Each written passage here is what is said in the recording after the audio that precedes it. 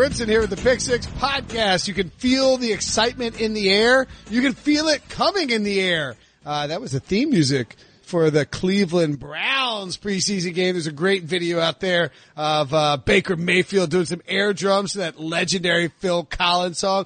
Boom, boom, boom, boom, boom, boom, boom, boom. You can tell how excited I am. It's the Pick Six Podcast, CBS Sports Daily NFL Podcast. Football feels a little back. I'm not going to lie. Pretty excited about it. I am going to tell a lie at some later point in this podcast because we recorded the breakout defenses earlier in the day, and I acted like John Breach and Ryan Wilson were just randomly joining me. I was under the impression that Sean Wagner, Magoo, was going to be recapping the preseason games with me, but he's so buried deep inside his work right now, recapping the evening of preseason stuff, that I dragged John Breach from whatever illicit activity he was doing and dragged Ryan Wilson out of bed, and they're joining me for both parts of this podcast. So just ignore that part. It's one of the time-space continuum things going on with the Pick Six Podcast. Ryan, how'd you do in your soccer game tonight? You're muted. God dang it, Ryan. Damn it. We lost. What I was going to say while you were doing the intro, I'm over the soccer game. We need John Ralphio to do like a theme song for us, like football is back. Like when he's like, it was the worst.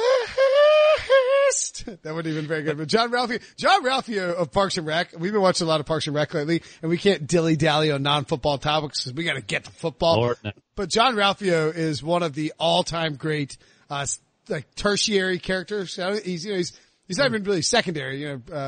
I guess, Aziz Ansari's character would be secondary. Tom Haverford. Yeah, Tom Haverford. And, but then like, John Ralphio's sister is a pretty good character too. What's her name? Ralphio's useless except for his ability to sing useless songs. And he would work perfectly here. John, can you sing? Cause I feel like you could do the theme song.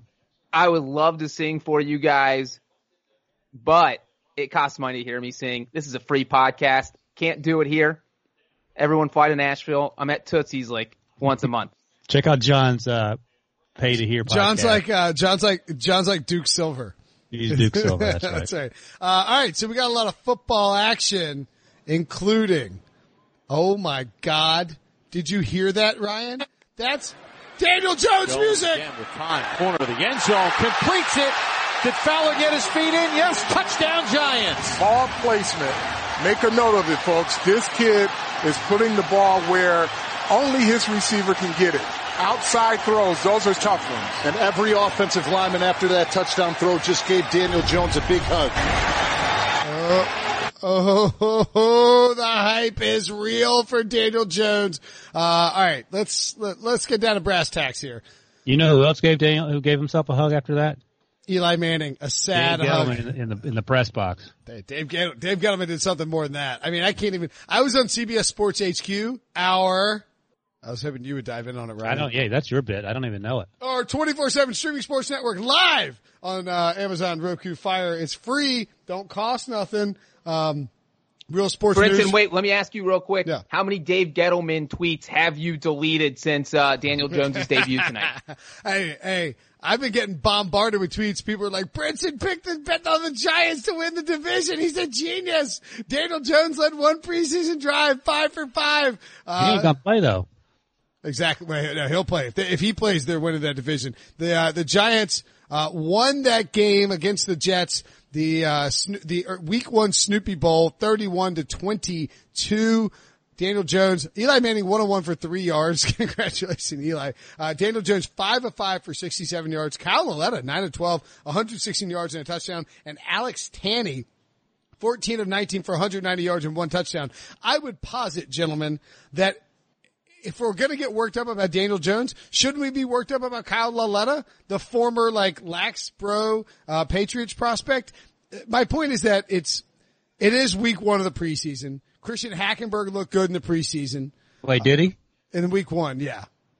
Wow, he should play that on his YouTube channel. Old Takes Exposed tweeted out, but it is hard not to watch the way just the confidence that Daniel Jones had going out there and how comfortable he looked. He whipped the ball came out fast out of his arm. He didn't look like the Duke prospect that we sort of knew, right, Ryan? I like Daniel. This is what I said. I like him, but I don't love him at number 6. If he went number 17, where they took Dexter Lawrence, no one would be saying anything. Loletta was a 4th-round pick, 0 expectations. Terrible driver, apparently. He got in trouble for running red lights or whatever it was last year, when there was an opportunity for him to actually play some football. But I think Daniel Jones, had he gone where most people thought he was going to go, they wouldn't have cared. And look, he got booed at Yankee Stadium in June, no fault of his own. To his credit, he didn't bellyache about it. He just went to practice. He had some ups, he had some downs. He played extremely well on that first possession. Then they had the second possession. Then they had the rain delay. And then when they came back, he was on the bench. It's a fantastic start. And I think if he continues to play at a relatively high level, I'm benching Eli Manning. It's not happening. I feel like Daniel Jones could go 50 for 50 with 12 touchdowns and no interceptions, and he would not be the week 1 starter. You might be right.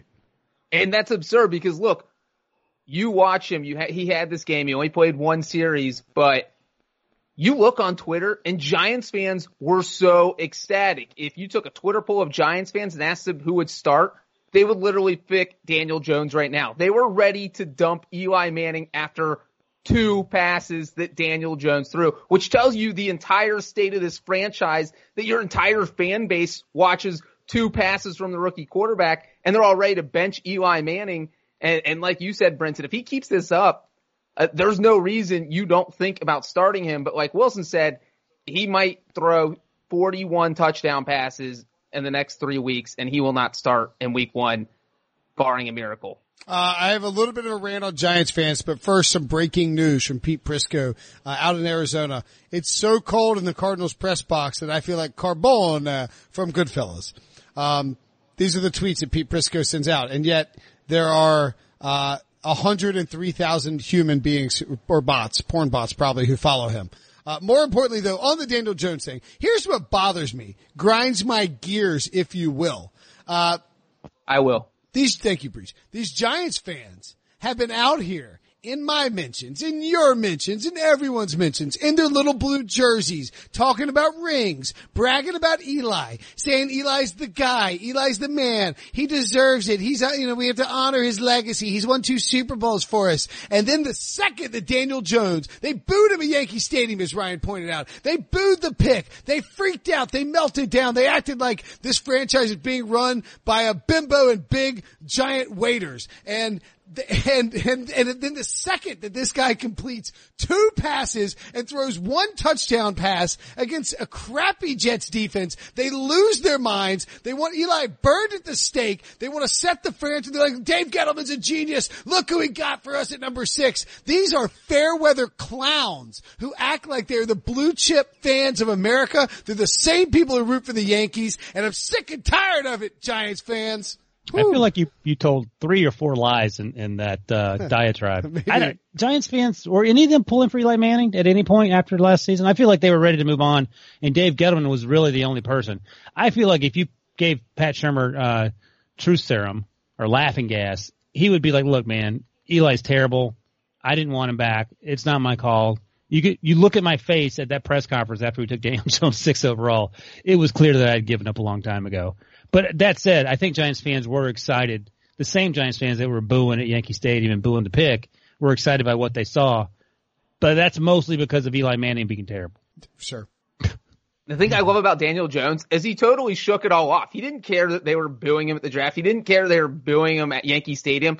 He was totally walking around with that swagger that said, just wait till I get on the field. I'm going to win this job in like 5 seconds. I don't give a crap if anybody's booing me. I don't care if Brinson goes on a rant about Giants fans.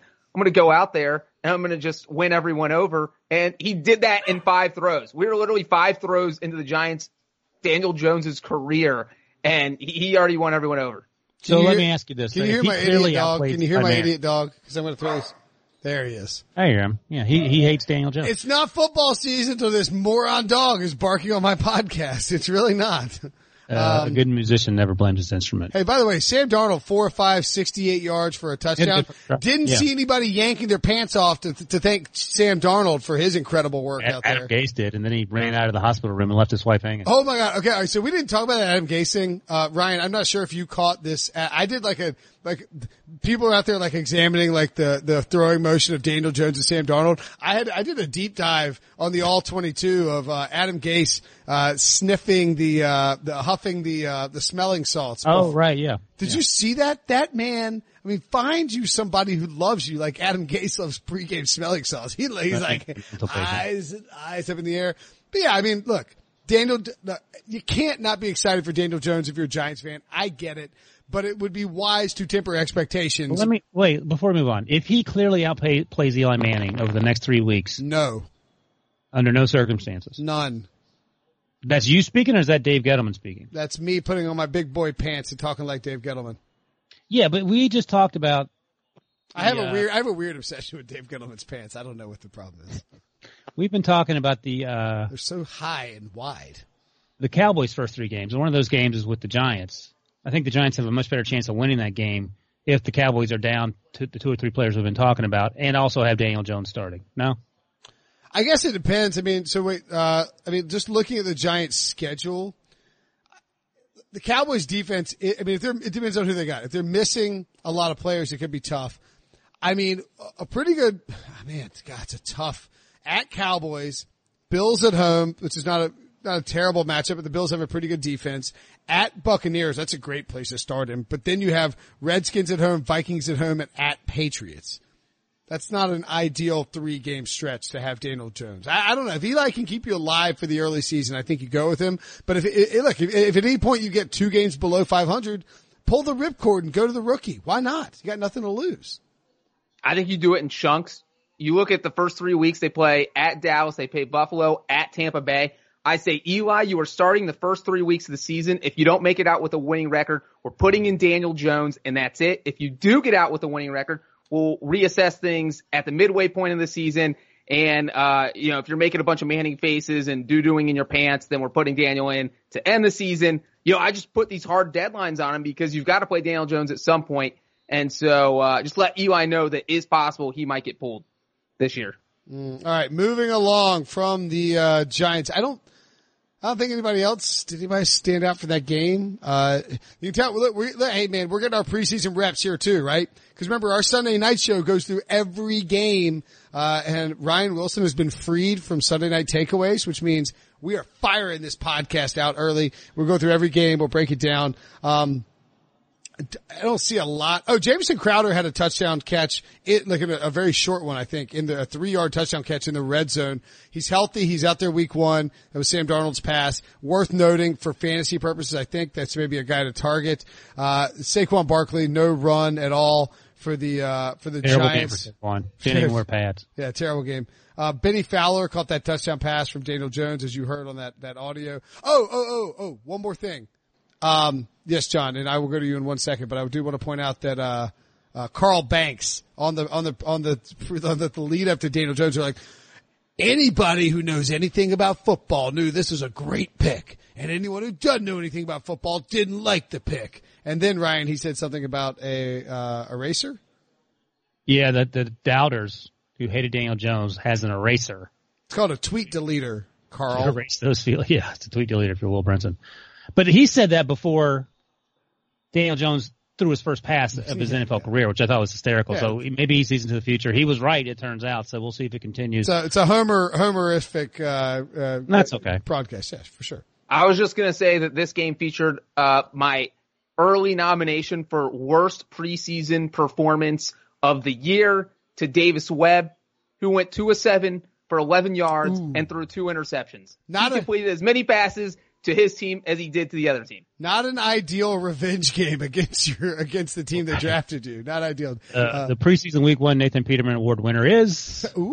That could be that's Webb. Good. You just gave Breach an idea for a post. 0.0 quarterback rating for Davis Webb. Sam Darnold, Daniel Jones, both 158.3. That's a perfect quarter. Darnold looked great, by the way. We're not talking about that. Le'Veon didn't play, but Darnold was sharp. I think Darnold's going to have a big year. Darnold should start over Eli. Moving along to another rookie quarterback in the NFC East. Good line, Preach. Dwayne Haskins, who was your number one quarterback, right? That's true. Okay, I'm not, that was not a knock. Yeah, he was number one. There was some good and there was some bad with Dwayne Haskins. I don't think we have the audio, but I can tell you that he did throw a pick six. Like the podcast, we've got to plug it on HQ, our CBS Sports HQ, our 24/7 streaming sports network.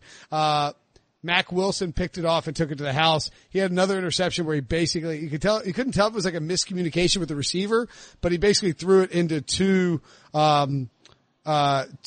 defenders. I thought Grant Paulson had of 106.7 The Fan, friend of the program, has been on the show before. Probably have him on soon again. Had a great description of it. Basically said Dwayne Haskins is crazy athletic. You can see the upside, but he's just not ready right now. Unfortunately, Ryan, there's a pretty good chance the Redskins will feature him heavily this year. Yeah, we've talked about it. Jake Gruden, his job is on the line. The backup plan is Colt McCoy and Case Keenum. Trent Williams isn't going to play either because of concerns about the medical staff where he wants more money depending on who you're talking to. No proven playmakers. Josh Doxson hasn't worked out. Jordan Reed's good when he's healthy, but when is he healthy?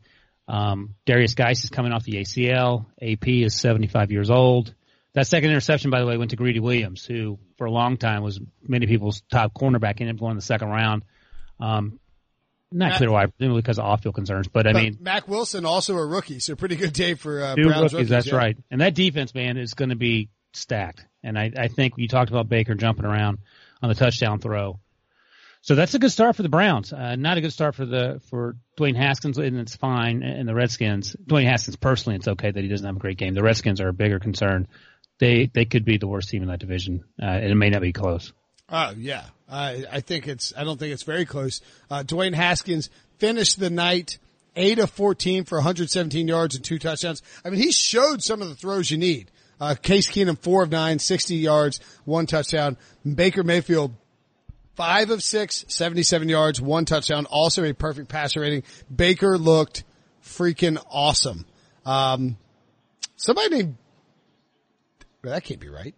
Who is it? D. Johnson? Rushing for the Browns, had 5 carries for 23 yards. Surely it wasn't Duke Johnson, right? Wasn't he traded? I just saw your boy Dearness Johnson, man. There you go. And Hilliard had 9 carries for 19 yards. Nick Chubb 1 carry for 12 yards. The cover is blown on Nick Chubb. But while we're talking about the Browns, real quickly, by the way, let's talk. I put Duke Johnson's trade in the rundown for later, but let's just get it out of the way while we're on the Browns.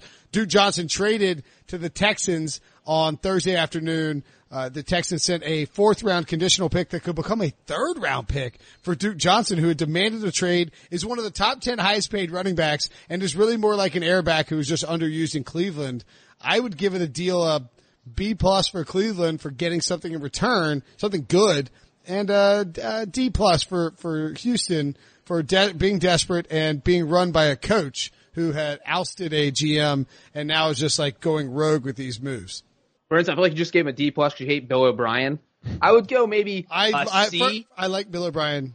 I like him. I think he's a kind of a secretly funny guy and actually a good coach. And like he's really, he has a son like with, some physical disabilities. And I don't know if you saw like the clip that went viral with the Texans, but like he went out and he's like, hey, like, you remind me of my son or this other guy who had a physical disability, was a wheelchair. I think Bill O'Brien's a good guy, but I think he has gone rogue and is a bad GM. Don't think he's a very good GM. Here's the thing: is like Deshaun Watson just got destroyed last year, and to have a back who can catch passes out of the backfield, you just check down to it's just somebody they didn't have. Yes, Lamar Miller can catch, but now you have like the preeminent pass catching back who's been one of the best in the NFL over the past 4 years. So, I mean, I like this trade because maybe you gave up a 4th-round pick, maybe you gave up a 3rd-round pick. I just think a D+ is harsh, Brinson. Harsh. I'm with John. I think a 3rd-round pick, people were yelling and screaming on Twitter about it. You get one of the best pass-catching running backs in the league. John pointed out Deshaun Watson was sacked 62 times last year. They drafted 2 offensive linemen in the first 2 rounds, so hopefully they can do something sooner rather than later. And Houston's, according to Football Outsiders, 21st last year in offense, 13th in passing, but 26th in the running. Lamar Miller isn't the answer. So, yeah, it makes a ton of sense. And I think a 3rd-round pick, if you look at the 3rd-round pick running, the guys that went in the 3rd round this draft, Duke Johnson would have been the 2nd-round pick. So I feel like who cares? It's fine. He wants to play. He wants out of Cleveland. He got that. He potentially is going to a really good football team. That's worth a third-round pick. Now, maybe Bill O'Brien got lucky when he did it, and you do need a general manager. I don't care if you're a great coach or not, but I'm okay with this. Okay. All right. Yes, John. I would say, by the way, that I don't think that this performance by the Browns will slow the hype train for Cleveland in any way, shape, or form. Not at all. But I want to go back to Haskins for just 1 second, because Ryan was talking about the fact that Daniel Jones, 6th overall pick, wouldn't be such a big deal if the Giants had taken him at 17th. And you can kind of see the difference here. Imagine if Dwayne Haskins, or if Daniel Jones would have had Dwayne Haskins night tonight at 6th overall, thrown 2 interceptions, we would be crapping on Gettleman right now. But 100%. Because Haskins had it as the 15th overall pick, we're saying, hey, this guy, there's room for improvement. He doesn't need to start week 1.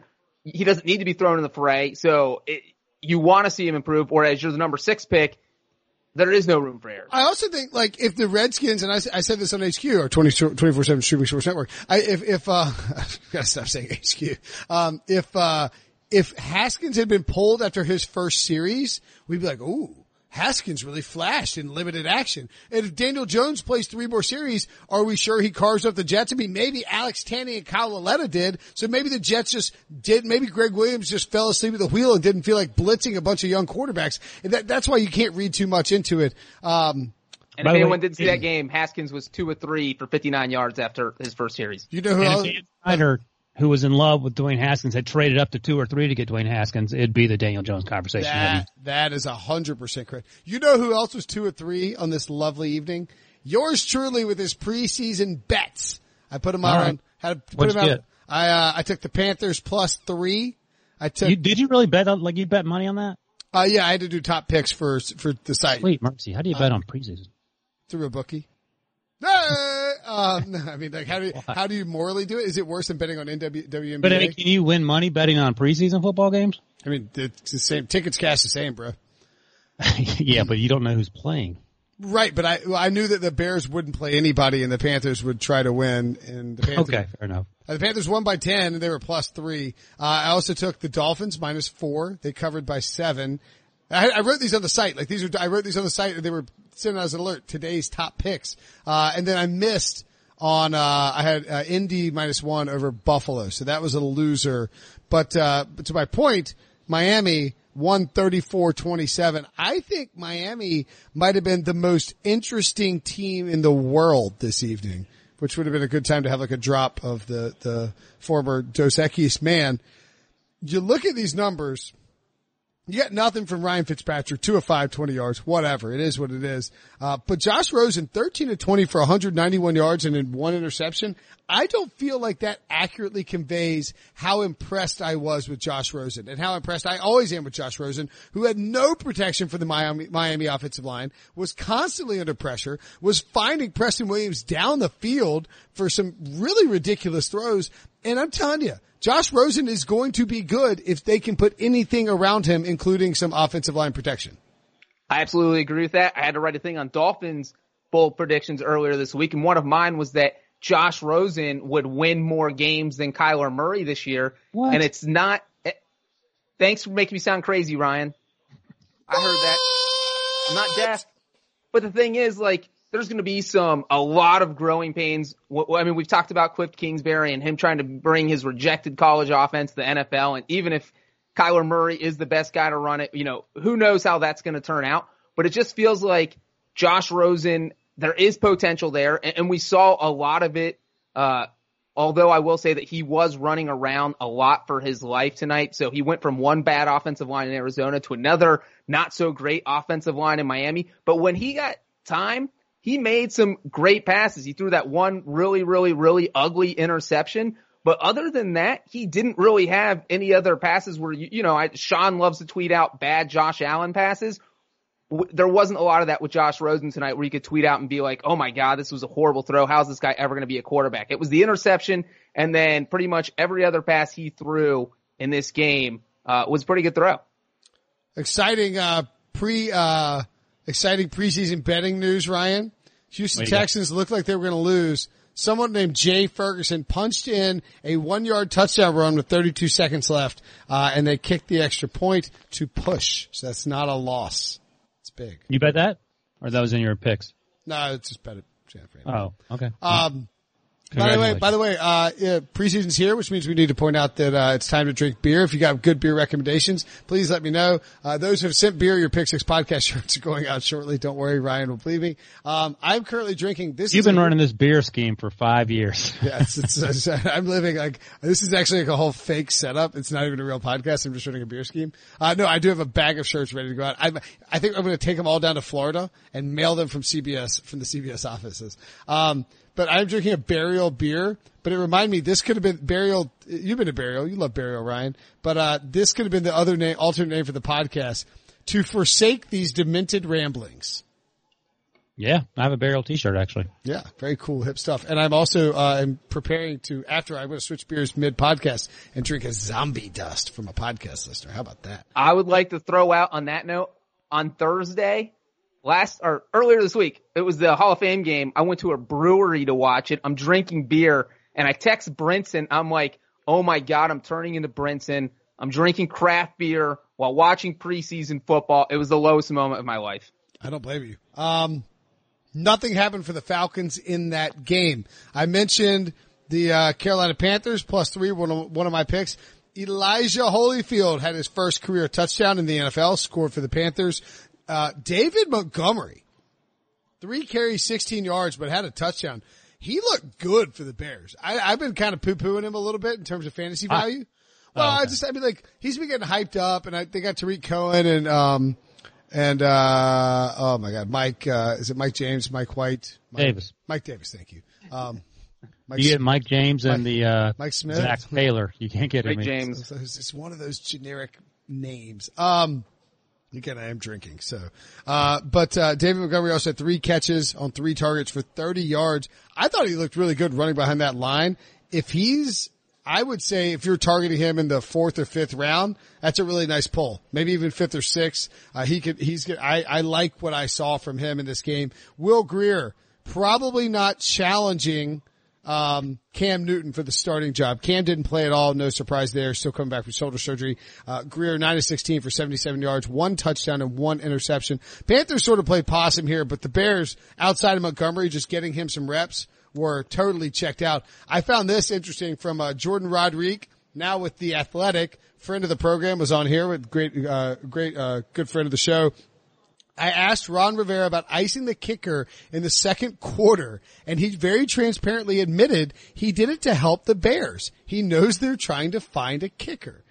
I think that's fascinating because the Bears, I mean, look, I get it. I love him helping him out. That's his old team. He scored his first touchdown on a defensive play for the 85 Bears, I believe. But B, that's a team you might be competing against in the NFC, Ron. Why are you helping them out? Why are you helping them find a kicker? Bury the Bears. Don't help out your old team. Bury them. Can I tell the best part of this story that probably wasn't in that quote? It was setting it up for you, John, obviously. Eddie Pinheiro missed the field goal. The Bears missed the kick after getting ice, so it just threw another wrench in this Bears kicking competition. It was a 48-yarder. He missed it. I don't know who's going to be kicking. They don't need a kicker. Dump kickers. There's a decent chance the Bears kicking situation is so bad, and Robbie Gould's like 99 of 100 next year, that the Bears miss the playoffs because of strictly field goals. Let me ask you this, and I'll make this a serious question. If you're the Bears, I was going to just be ridiculous, and you understand the severity of the situation with the kicking situation. We can't find anyone. Go for it on 4th down and go for 2. Would you trade a 2nd-round pick, and that may be too low, maybe a 1st-rounder, for Justin Tucker? Oh, wow. I thought you were going to say Robbie Gould. Justin Tucker. I'd do it in a heartbeat. Yeah, a 2nd-rounder, absolutely. 1st-rounder, maybe. No way on a 1st-rounder. But a 2nd-rounder, if you think you're a kicker away from winning it all and you have a chance to add the best player at his position in the NFL for a 2nd-round pick, you do it. I think you don't even think twice. But conversely, and I'm dead serious asking this question too, would the Ravens accept or reject the 2nd-round offer? They reject a 2nd-round pick. Now, I'm glad Wilson brought this up because something I was going to bring up when we talked about the Ravens, but I don't need to because Ryan just said it. They have a backup kicker who is 10 times better than anyone on Chicago's roster. He's the guy that didn't play a lot last year because he got in that street fight. He got beat up in a brawl. Ended up in the hospital. What's but his he had a solid, Kari Vedvik. The amount of time that John Breach spends like on kicker research is mind-boggling. Well, so he had 3 field goals today in against the Jacksonville. So from 55, 45, and 26. Okay, you have Eddie Pinheiro out there getting iced by the Panthers and then missing his field goal when the Ravens have a backup kicker who's knocking from 55 to be good from 70. You're like, call up and out for a 3rd round pick for that guy. A 3rd round pick. Stop it, man. You're going to get killed if They're you get going to lose. They're going to lose 3.5 football games because they literally have no one kicking the football. We need to come up with a, like a Bad News Bears type of situation, like a little song we can play throughout the season when we do the Sunday recaps and the Bears lose in a kicking situation. And we're like, it's like, hey Sean, we got some bad news, or like something like goofy and like really annoying that like it's like hokey. That's not depressing, like angst ridden brand new music that'll drive Sean at the wall. So yeah, the Bears didn't show anything in this game. Let's get to Kyler Murray. Man, oh man. Kyler Murray, I'm not going to lie. I was a little skeptical. By the way, 7-7 at halftime, thanks to Brett Hundley leading a touchdown drive, hit a human being named T. Sherfield for a touchdown pass.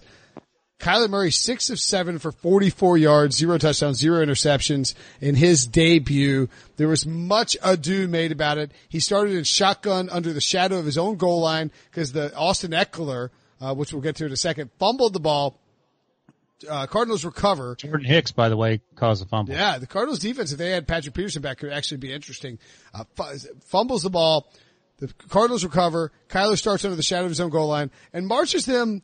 I mean, it was a pretty good little drive, right? It was 10 plays, 43 yards. There's a penalty at the end that wasn't his fault that sort of stymied things. Yep, lost 10 yards to a penalty, got 3 first downs, and eventually had to punt. But I mean, overall, and look, they busted out one trickish play, which is an RPO type of, it was an RPO, but then Kyler ran left and then threw a quick, pass to Larry Fitzgerald. It's like, whoa. Lost a yard, I think. Yeah, but I mean, like, if you have enough of those little creative things and you got playmakers like Andy Isabella and Christian Kirk and David Johnson, I mean, you can do some stuff. Tim Tebow did that. He just would airmail into the 3rd row. So the difference is that we've seen it before. The difference is, and I think this is a huge difference, 2 things. At no point did Kyler Murray look like he was 5'10". He wasn't having to move around the pocket to find throwing lanes, and he was extremely accurate. So that's a huge development. But as the Arizona announcers kept pointing out, Ron Wolfley. Yeah. We need more puppies. His brother sounds exactly the same. He works for the Steelers Network. His name's Jesse Ventura. Josh Rosen didn't have a chance last year because there was no offensive line. So that's a huge help for Kyler.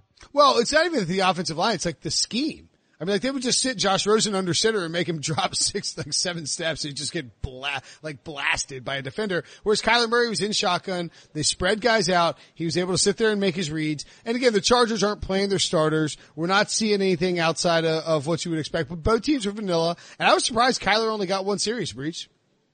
Yeah. And the one thing I will say is I felt like, especially after watching Josh Rosen last year, that this one series that he played was almost epitomized what we're going to see this entire year. We saw the Cardinals offensive line not be able to block at all, but then we saw Kyler Murray escape, which is something that Rosen couldn't do because he doesn't have even half the speed that Kyler Murray has. I mean, he had one great escape that he threw a sideline pass that ended up being his only incompletion, but only because his receiver went out of bounds and came back in and caught it. Otherwise, it would have been a completion. And then we saw one where the Chargers just blasted in and sacked him because he had absolutely nowhere to go. So it's like, how much of that is Kyler Murray going to be able to take? Because I don't think the Cardinals' offensive line is magically going to get better between now and week 1. So his athleticism is what's going to hold this team together, hold the offense together. And, you keep taking hit after hit after hit. He only took, I think, 2 hits tonight, but that's one series. You multiply that over a 4-quarter game, over a 16-game season, that's getting beat up. And so I think the question is going to be, can he take that? John, it sounds like you're bearish on the 5 wins over under. I am very like a Chicago Bears kicker bearish. You don't think Kyler Murray will go over 5 wins? I think 5 is like the ceiling. Wow. Interesting. I sort of like the over, I think. Yeah, I do like the over. I like the over a lot. I think But John's right. He ain't. If he's more RG3 than Russell Wilson, this is going to be a short movie. Yeah. If he can't slide. In terms of taking hits, not in terms of the way he plays. I just thought he looked comfortable sort of getting out on the edge and being able to make easy throws. And I think Kingsbury can design an offense that will give that to him, even if it's not like, and he's not going to be scored 60 points a game, but I mean, if you can run tempo and you can create some unique stuff, you can pull it off. Okay. We can't move along from this game until we talk about the fact that, the Chargers running backs, aside from the Eckler fumble, 5 carries, 40 yards. That's 8 per pop if you're counting at home in the first half for Austin Eckler, and Justin Jackson 5 for 22, and he looked physical on a 4-yard touchdown run that gave the Chargers the lead in the second quarter. If Austin Eckler punches that ball in and scores a touchdown, it is a hellscape for Melvin Gordon. And I'm just not sure why. No, it still is. Yeah. I mean, they still ran well. I'm just not, this game, this first half, and again, we're recording this at halftime. You know, I'm assuming they're not going to play Eckler and Jackson in the second half. Who knows with Anthony Lynn, but this game epitomized why you don't pay Melvin Gordon. Yeah. I mean, if I'm Melvin Gordon, I'll just go real quick, Ryan. I would have watched this game for 4 plays, taken my remote control, thrown it through my TV, because play number 2, Eckler 5-yard gain. The 4th play of the game, Eckler 13-yard gain. And if I'm Melvin Gordon, I'm just thinking, my God, they don't need me at all. I have no ground to stand on with my demands. They're paying that guy like 1/5 of what I'm trying to get. So this is, and like you said, Brinson, if he doesn't fumble, if they score a touchdown, that is just like the screw you Melvin Gordon drive to start the preseason. And Phillip Rivers wasn't even in the game. They did with Tyrod Taylor. So, I mean, yeah, this was just pretty much worst case scenario for Melvin Gordon. 3 things. Let's see. Cap hit for Melvin Gordon this year is $5.6 million. Cap hit for Justin Jackson is $660,000. Cap hit for Austin Eckler, $646,000. So you can have, what is that? 10 running backs for the Eckler and Jackson for the price of one Melvin Gordon. And they both look dynamic, and the Chargers offensive line was doing a good job opening up holes. The other thing that stood out to me about the Chargers offense, there was a catch down the sideline by Mike Williams. Now, Tyrod Taylor started. There was no Phillip Rivers, but this was Pat Kerwin, or a longtime colleague at CBS Sports, once coined the phrase I thought was incredible. I think it was a great phrase, rebound receiver. He was referring to Brandon Marshall, but basically it's big guys who can go up and box out and get the ball. Mike Williams on this play, I mean, it's a ball that is thrown up. It's not a 50-50 ball. It's on his outside shoulder, but he just goes up and gets it. And there's no way a cornerback is going to stop him from getting it. I think Robert Alford was on him. And I heard Mike Garafolo point this out. He's not a fantasy guy, but he's like, Mike Williams is going to have a monster year. And I think he's right. I think Mike Williams could be in store for a big time season with the Los Angeles Chargers if he can stay healthy. Moving along to the most important game of the entire night. It involves Ryan's favorite person on the entire planet and my favorite person on the entire planet. Can you guess what game it is, Ryan? Bill Belichick and Matt Patricia? Yeah, Matt Patricia is correct. It is Lions Patriots, but my favorite person is Jacoby Myers. Gosh, how did I forget that one? All right, go ahead. First to your favorite person, Matt Patricia. Down 31-0.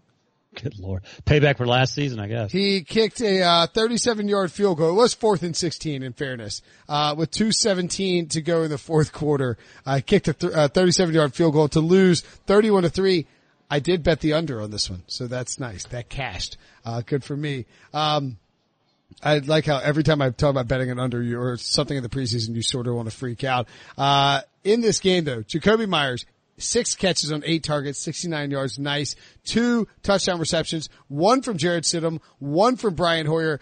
Jacoby Myers is making this roster. Book it. Take him in late in the fantasy drafts. N'Keal Harry actually looked great too. He had 2 catches for 36 yards, including 1 incredible high point ball down the sideline. Stidham 14 of 24, 179 and a touchdown. Hoyer 12 of 14 for 147 and 2 touchdowns. Patriots backup quarterback situation looking pretty sharp, but I'm telling you, draft Jacoby Myers late in your fantasy drafts. If it's PPR, you best do it. Tom Brady was pumping him up earlier this week. They did the joint practices with the Lions. And, Brady is 42. He's seen everything. He's not going to unnecessarily go out and just start complimenting undrafted free agents. And that's exactly what he did here. I think his exact quote was, he's done a great job. He's taken advantage of the opportunities. I think that's really what we try to stress to anybody. It really doesn't matter. The football doesn't care how old you are, whether you were drafted or not. The football doesn't care how much experience you have. I mean, it's a classic Brady quote, being not very exciting, but he went out and saying, hey, this guy's awesome. And then he came out in the game and showed it off. I was surprised Jacoby Myers wasn't drafted. I think you're right, Brinson. I think he's going to make the team. He is not a home run hitter. He's a middle of the field guy, but that's Tom Brady. Guess what? Tom Brady loves those guys, and there'll be a spot for him. We were hearing that early on in training camp. He was out playing N'Keal Harry. We'll see how that works out. N'Keal Harry's not a burner, so I don't think they're just different guys. I mean, Myers is a big, sure-handed slot guy who can run great routes. And by the way, we might have audio of those two touchdown catches. I know you're dying for that. You know who that involves? Zolak. Rainbows, unicorns, oh my God. Real stuff. Hoyer looking in the end zone. Caught. Touchdown New England. Jacoby Myers hauled it in. And the Patriots with a 2-touchdown lead, a 3-yarder this time. Yeah, he's working one.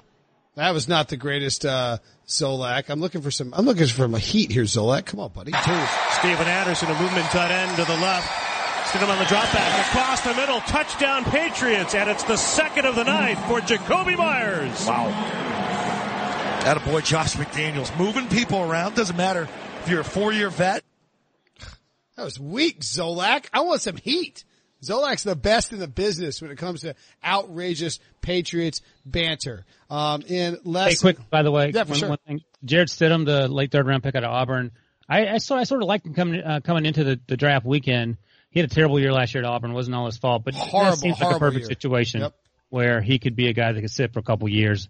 And worst case, just be the next Brian Hoyer, because we know that Tom Brady's going to play forever. I was asked on CBS Sports HQ, our 24/7 Streaming Sports Network, by Eric Casillas if he could be the heir apparent. And I, sort of dismissed it like, hey, look, he's the next guy in line that could potentially be there if Brady retires. But, he did look pretty sharp. Finally. Well, one quick note. I would like Wilson to know real quick that the Lions did not even hit 100 total yards in this game. Wilson is here for the death of the Lions. What are we doing? What are we doing? Oh, man. See, this is where I need a soundboard, because I can play that Taylor Twellman. What are we doing? That's a great soundbite. It is. What's the guy's name? I can never remember the guy they fired, the Colts coach. Jim Caldwell. 9-7 back-to-back seasons. Back-to-back years. They fired him for How many games did they win last year? 5? 6. 6 and 10, yeah. 6 and 10. And they can't even get 100 yards in a preseason game. Okay. And one of those wins last year was gifted to them by the guy they played tonight. That's right. This is kind of an amazing preseason stat. Do you know how many quarterbacks took snaps for the Houston Texans this evening? I didn't know this until I clicked on it a second ago. Don't cheat. I'm guessing 4. I would guess 3. 1. 1. Yeah, 1. Joe Webb threw 40 passes tonight. He must have done something wrong at practice. 25 of 40, 286 yards, 1 touchdown and 2 interceptions for the Houston Texans. They would lose 26-28. He also ran 6 times for 47 yards. Hope you started him in your daily preseason fantasy. On the other side of the ball, woof, Packers. I don't know how they scored. I guess they had a fumble recovery. 1-yard touchdown pass. DeShone Kizer was 8 of 13 for 102 yards, and T. Boyle was 3 of 5 for 40 yards. So they weren't exactly lighting it up in this new Matt LaFleur offense. I'm just trying to hit every game here if we possibly can. Tennessee. And real quick, Joe Webb played the whole game because A.J. McCarron's injury. That's right. Great call, Breach. And because Bill O'Brien went rogue and traded everybody. Duke Johnson wasn't available to play quarterback. He's not going to be there till tomorrow.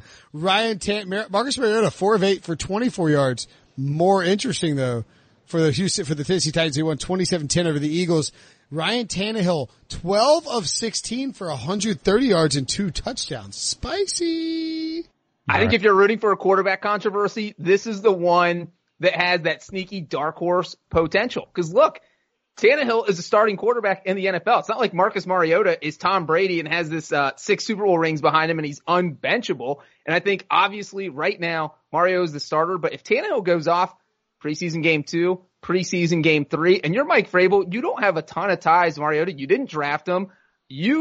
I think you could conceivably bench him and start Tannehill if you feel like he's clearly the better quarterback. They're also you're paying him $20.9 million though.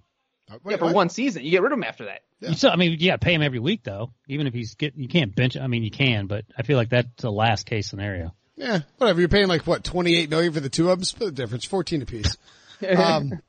By the way, in unfortunate news for the Philadelphia Eagles, Nate Sudfeld was carted off in an air cast. That sounds like not a big deal. This is kind of a huge deal. I mean, Carson Wentz has been unable to play full seasons the last 2 years, and the only reason the Eagles won the Super Bowl in 2017 and then made the playoffs in 2018 is because Nick Foles was able to step in as a backup. He's now gone to Jacksonville. Nate Sudfeld has actually looked pretty sharp for the Eagles as a backup, and now it's just Cody Kessler behind him. I don't want to overstate it. How huge is the drop off from Sudfeld to Kessler though? I think it's pretty big. Sudfeld's kind of good. All right. He broke his arm or his leg? It's his arm, right? I think it's a wrist. Yeah, wrist. That's what it is, his wrist. I don't know how long it takes wrist to heal. It's his, Doug Peterson told reporters that Nate Sudfeld suffered a broken left wrist and will have surgery on Friday. Oh, he's right-handed, so maybe that's something he can come back in a month or so. I don't know. I'm guessing. Is he right-handed? You sure about that? Yeah. He's amphibious, as Charles Shackelford once said. That's just Charles Shack from Raleigh, North Carolina. This is all just clearing the path for our boy Clayton Thorson to come in and steal the Eagles QB job. I like Clayton. Clayton I thought he felt like a Patriots player to me, and that he was a very system guy. That actually is interesting development. He's better than Cody Kessler, I feel like. So interesting. I mean, ideally Carson Wentz will just quit getting hit and play smarter, but you need a plan B. Ryan, let me just ask you then real quick.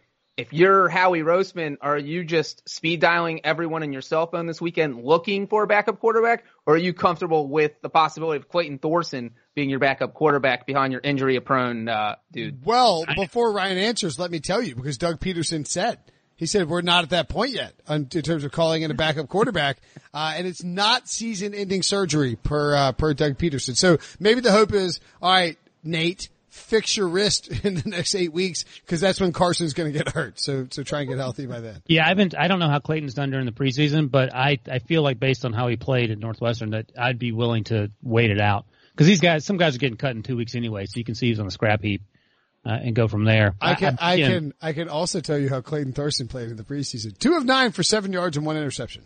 All right, get on the phone. Hey, that's better than Davis Webb numbers. There you go. Baltimore won 29-0 over the Jacksonville Jaguars. Gardner Minshew, he of Gene Short fame, led the way for Jacksonville. 7 of 14 for 46 yards. Is that good? Trace McSorley was the top passing yards guy for the Ravens. 9 of 22 for 85 yards and an interception. Lamar Jackson looked fine at 4-6 for 59 yards and 1 TD. Not entirely accurate, but he was Lamar Jackson. More importantly, guys, look, this is Ryan's forte. It's preseason week 1 gambling. John Harbaugh now 11-1 against the spread in week 1 of the preseason, according to John Ewing of the Action Network. Harbs is a lock. You want me to add to that stat? Of course. The Ravens have now won 15 straight preseason games overall, 15-0 straight up. Hammer the Harbaugh money line in the preseason. He just plays his guys. They just win. He plays the. Why do we undefeated in the preseason in the last few years? 15 straight. They have not lost a preseason game since 2015. That's man, true. Give that man a raise. Or maybe he's betting on himself in the preseason. He's driving up to Jersey, hammering. He's the Joe Flacco of the preseason. He's hammering. Is that John Harbaugh in Atlantic City? That's how boring this game was. That we're like, I didn't watch a second of that game. I mean, Gardner Minshew. Anyway, last game, and we'll get out of here. Almost last game. Chad Kelly and the Colts potentially ruined my money line preseason parlay. I had the Panthers, the Dolphins, the Colts, and the Cardinals.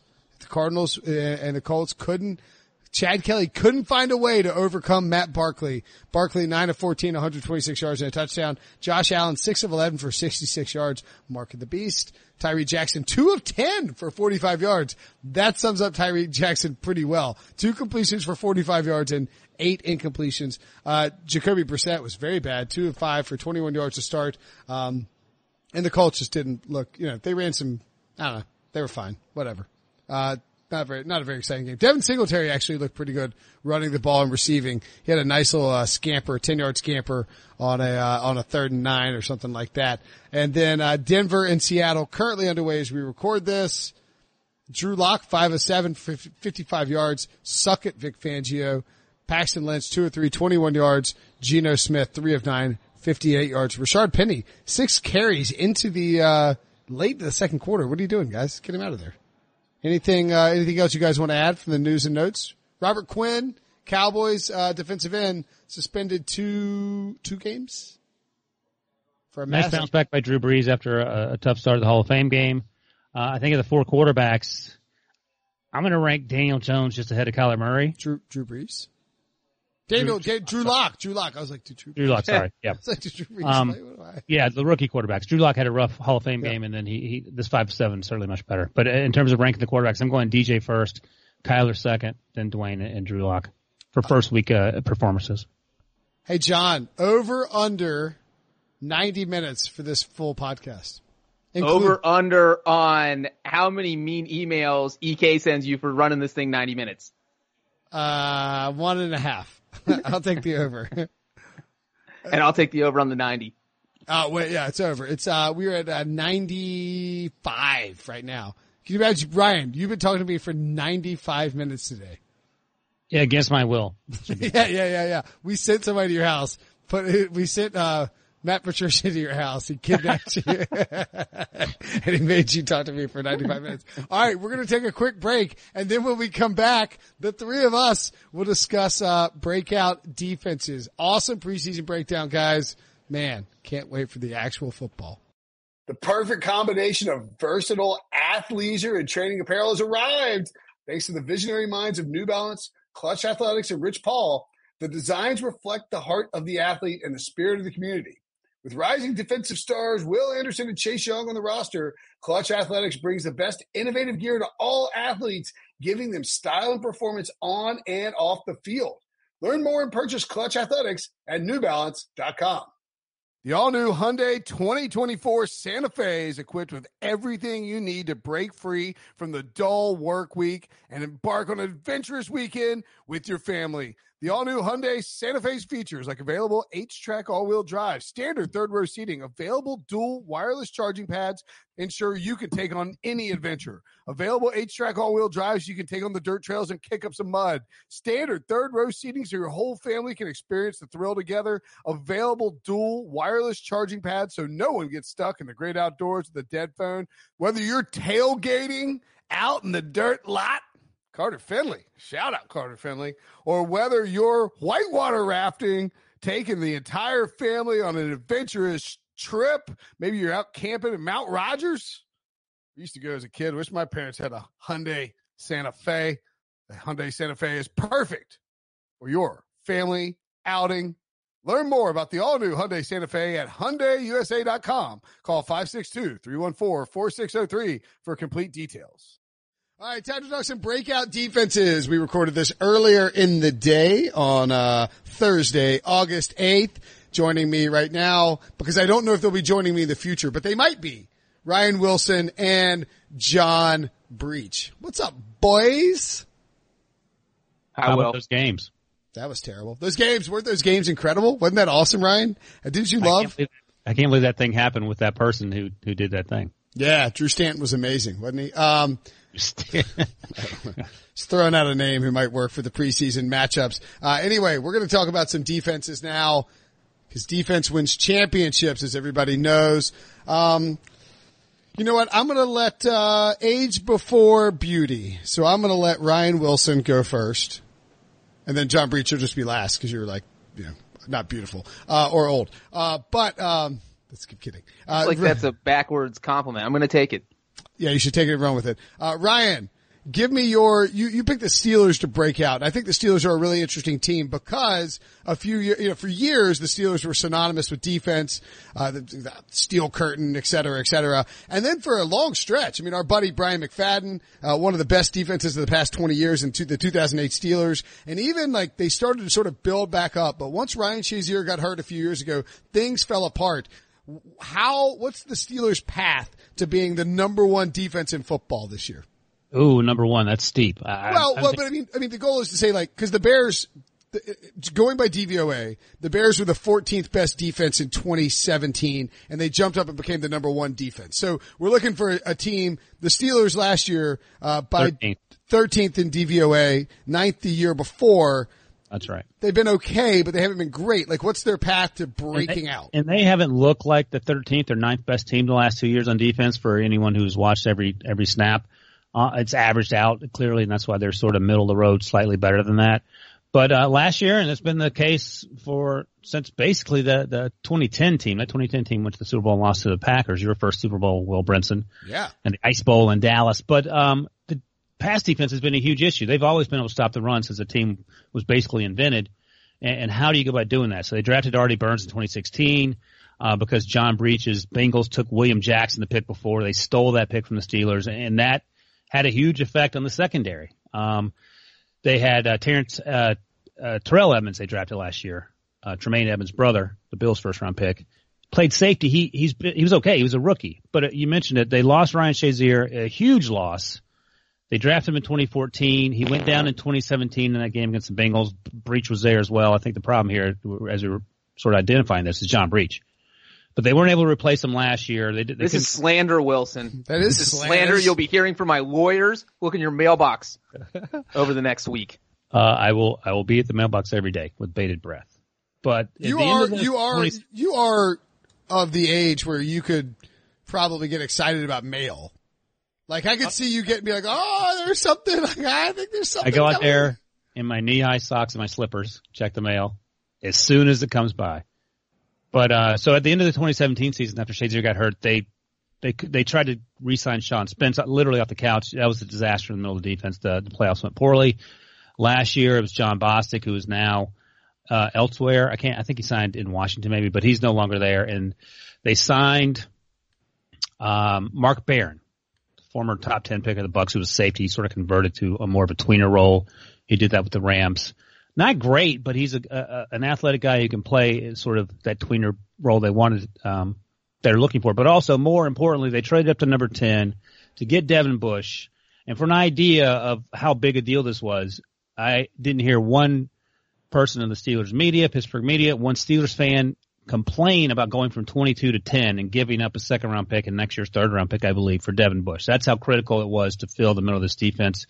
And he's going to be a huge determining factor of whether this defense is replacement level or whether they do, in fact, make that leap. And they're going to have to make that leap because we talked blue in the face about this. Le'Veon's gone, AB and his frozen feet are gone, and the Browns are going to be really good. The Ravens are going to be the Ravens, and, John thinks the Bengals are going to the Super Bowl. So it starts there. The secondary has to play better, but Joe Hayden, he was carted off on Wednesday. He's going to be fine, apparently. They signed Steven Nelson, the Chiefs, the biggest money they ever given to a free agent cornerback, and they drafted Justin Lane out of Michigan State, a guy like we talked to B-Mac about this a few weeks ago. He said Justin Lane, while he's 6'1" or 6'2", looks pretty slight to be an NFL cornerback, so it may take some time with him. But that said, I think if these guys sort of played an 8 out of 10, and you're going to need a lot of things to go right, they have a chance to be finally really good. It's taken 9 years now to get back to the form they were that made them a Super Bowl team. 22.5 points per game allowed by the Steelers at 16th out of 32. They were just straight up average on defense. And, when you look at, it hadn't felt like in terms of where they've been on turnovers that they've been very good. Like, they've always been a team that, not necessarily it's like relied on turnovers from a defensive standpoint, but they just haven't generated a ton of turnovers in recent years. Well, back in the James Harrison days, it was sacks and turnovers. Yeah. And that 2008 team, they were just dominating guys, strip sacks and then pick sixes on the back end. there's been very little of that, and that's a huge thing that need to change. I mean, I read quotes where Tomlin's talking about they're focusing on turnovers during training camp. Shouldn't that you always be focusing on creating turnovers? Is that just is that a talking point? Because at the end of the day, that's a big part of who determines who wins and loses football games. Yeah, they had eight interceptions last year, which was not bottom of the barrel, but pretty close to it, and just 13 forced fumbles. When you look at the forced fumbles too, you always have to look at recovered fumbles, and the Steelers had just 7 of 13 fumbles recovered, which means that this could be a team, Ryan, or John Breach, if you want to dive in, that could bounce back by virtue of some balls bouncing their way. Also, they're going to play the Bengals twice, John, so that's great. That's not going to help them at all, Wilson. The Bengals are going to light them up. You ever seen Andy Dalton? This is daytime games. He's going to roll. But Wilson, let me ask you this. The Steelers ranked 6th in the amount of yards per game they gave up. Brinson already mentioned they were 16th in points per game, which is slightly more important because you need to score more points than the other team to win the game. Do you think they are better or worse in those two categories in 2019? That's a good question. What was the first stat you gave me? They ranked 6th best defense in terms of total yards. So they surrendered the 6th fewest yards. Okay, gotcha. Yeah. That can fluctuate. And again, that sort of depends on the situation and where you are in the game. I would imagine they give up fewer points. They're going to need to because we don't know. I mean, I know Brinson's high on this offense. I got to see what happens without AB and we know Le'Veon, they can win without him, but do they have depth at running back? But I feel like this team gives up fewer points because they're going to be getting after the quarterback more. And we know, I mean, this is sort of interesting. I don't buy into it yet. PFF is all about defensive backs being more important than pass rushers.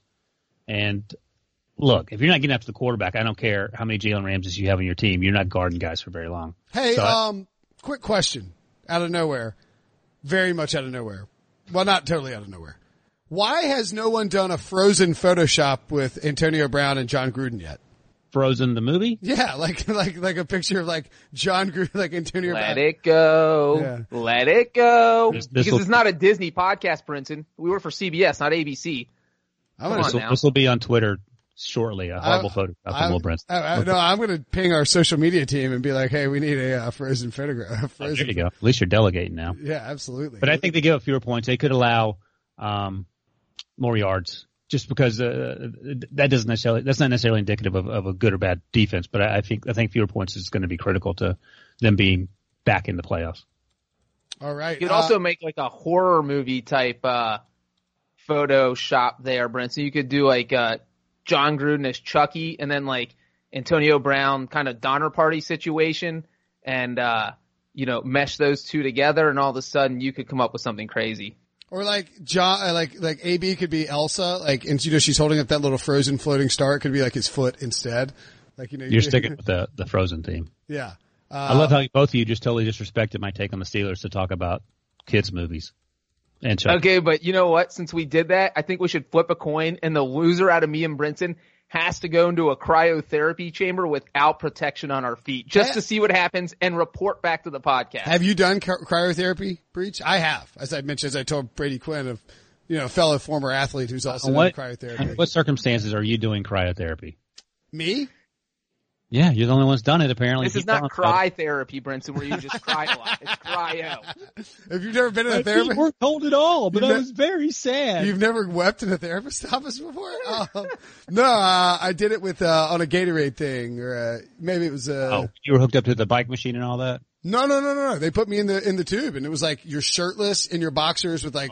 But you got to details. You have to have. Hey, I look fine shirtless, dad bod, but you got to have special socks and gloves on when you go in there because your extremities will freeze off, or you'll end up like Antonio Brown. So moving along to from one frozen fool to another frozen fool, John Breach in Nashville. You think the Titans could be a sleeper to leap up and become a top tier defense? Explain why, please. Well, let me just say that the Titans are one of those small market teams that no one pays attention to. As a matter of fact, I did not even know they existed until I moved to Nashville, found out there was a football team here, and I was like, whoa, this is good. My job's covering football. There's a football team here. It's all going to work out. And the thing is, having lived here for 2 years, I've watched a lot more Titans games than I ever thought I would. I probably watched more in the past 2 years than I had watched in my entire life before this. And so the one thing watching them last year is that it felt like they had a very underrated defense. Either people just weren't talking about it. We saw Kevin Byard get paid the most money ever of any safety in NFL history. I love Kevin Byard. He's a tremendous fan of NFL football. Well, I didn't watch the film. Is that what you were going for? Is Deion Sanders thought he was a fan? Well, I mean, yeah, we can go there too, because it's like that's how unknown the Titans are. Exactly. Good example of no one knowing who they are. And so the thing is, this is a team that only gave up 18.9 points per game last year. So that was third in the NFL. Literally the third best defense as far as surrendering the fewest points. They trounced the Patriots when Tennessee beat them 2018, 34-10, one of only 2 games where New England was held under 300 yards. So the thing here is that the defense was already good. And here's what they did this offseason. They went out, they drafted Jeffrey Simmons. Wilson, how do you feel about Jeffrey Simmons? Love him. He is a top 5 player. He tore his ACL in February, so he may not play till November or December, best case. But he is a top 5 player, like right behind Quentin Williams type talent. And the thing is, when you draft a guy coming off an ACL tear, knowing he's not going to play until later in the season, you do that because you're already confident with what you have. And so the Titans already have a strong defensive line. And not only that, but they also added Cameron Wake. And if Cameron Wake has anything left in the tank, he doesn't have to be an every down player. So boom, you have that. And then obviously they have Jarrell Casey. We already talked about Byard, Kenny Vaccaro. Malcolm Butler got better as last season went on. I mean, he struggled. We all saw that to start. He can't be worse than he was last year. So he's only going to get better.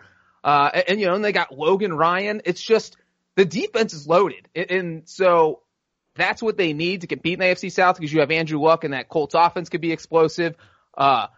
When you see a loaded defense like that go up against a horrible offense, which we saw the Titans do against the Jaguars last year, the Jags scored 12 points total in 2 games. So the Titans are built to win. We've seen them. I think they've had 3 straight seasons, with winning records.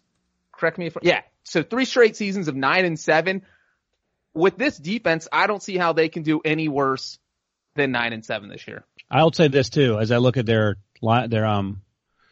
roster, they actually did a fantastic job in the draft on the defensive side of the ball. I haven't been following them during training camp, so I don't know how these guys are doing. We know about Jeffrey Simmons, but DeAndre Walker out of Georgia is an edge rusher who's smaller, but he's great against the run. He's not a bad pass rusher. David Long Jr. out of West Virginia is an inside linebacker. He's small, but extremely quick and fast. So that's depth there behind Woodyard and Rashaan Evans. Amani Hooker was one of my favorite safeties coming out of Iowa. He has a chance to play. Again, I don't know what these guys have been doing in training camp, but on paper, this is a solid draft. And I'll be honest, John's exactly right. I have not paid attention to the Titans because they're extremely boring, which is so weird because they live in the best city in the country. True. I think Vanderbilt football is more exciting to people than I'm not even joking than the Titans. But this team on paper defensively looks to be really good. The other thing worth noting about the Titans is that Dean Pease is a great defensive coordinator. When you look at their defensive DVOA, Baltimore ranked, just looking at in his previous stop, they ranked in his 5 years there 3rd, 6th, 20th, which is kind of an outlier, and 8th and then 7th, I think. I mean, the point is he had really good defenses. He was in New England for 4 years, and then I thought he started to get the most out of that Tennessee team last year. I had them on my list when BMAC and I did this breakout defenses last year. I had the Titans on my list as a team that I thought could step up. Jarrell Casey, criminally underrated. Harold Landry could really start to develop. And if Malcolm Butler has a half decent year, suddenly that secondary is good. So I like that pick. By the way, let me ask something quickly. John keeps talking about the time that the Titans trounced the Patriots. I'm going to go back to my theory. I feel like Belichick lets former coaches win. The Lions beat the Patriots last year. So I think Mike Vrabel's a slightly better coach than Matt Patricia. By the way, Wilson, you know what's funny? I was going to ask you that because I know of your theory. I know you think Belichick lets his guys off the hook. And so I specifically mentioned when the Titans won that game with the Patriots, it was one of 2 games all year where the Patriots were held under 300 yards. You guessed the other one. Come on.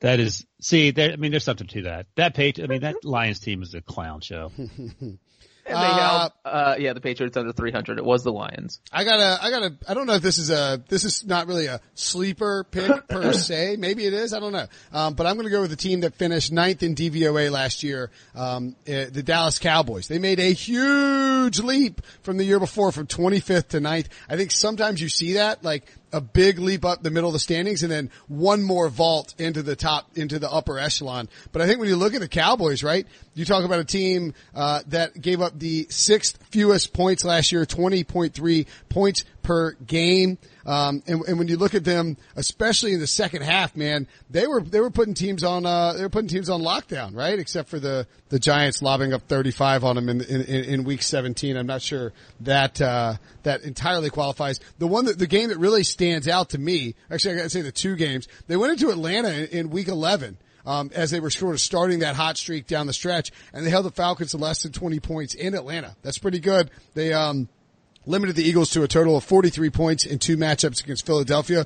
Very good play caller there. Indianapolis trounced them 23-0, but they didn't put up a big number. They held the Buccaneers to just 20 points. Tampa was one of the top offenses, but most of all, the Saints came into Dallas. And everybody was expecting a big game for New Orleans, and they absolutely locked down Drew Brees and company, held them to 10 points. They did give up 52 points in the playoffs. A little bit concerning, but I thought they were very good against Seattle and just okay. They sort of caved against the run. I think when you look at what they have personnel-wise, and I know I crapped all over the Cowboys and said they could lose the first 3 games to terrible teams last year, but if Robert Quinn can get back in time, if DeMarcus Lawrence can get back in time, if Taco Charlton can kind of develop. I mean, some dudes take a couple years to really break out. They got Malik Collins. Excuse me. They have Sean Lee still alive and kicking, but more importantly, the two linebackers, and Jalen Smith and Leighton Vander Esch. Smith, of course, the 2016 second round pick, redshirted, then came on strong last year. Vander Esch had a great case to be Defensive Rookie of the Year. And then on the back end, Byron Jones developing nicely. Chidobe Awuzie, underrated. Jordan Lewis came out and played well. And Xavier Woods looks like he could be a top safety. So I think there's the personnel here, plus the coaching of Rod Marinelli, who gets the most out of his defenses. Plus a schedule that's going to feature Eli Manning twice and whoever the hell the Redskins roll out twice. I think there's a chance, and maybe Carson Wentz if he's healthy. Who knows if he'll stay healthy? I think there's a chance the Cowboys could come out and be the top defense in the NFL this year. So wait, what's the diagnosis on DeMarcus Lawrence? Well, yeah, we talked about this yesterday with you on here. I'm not sure if you remember.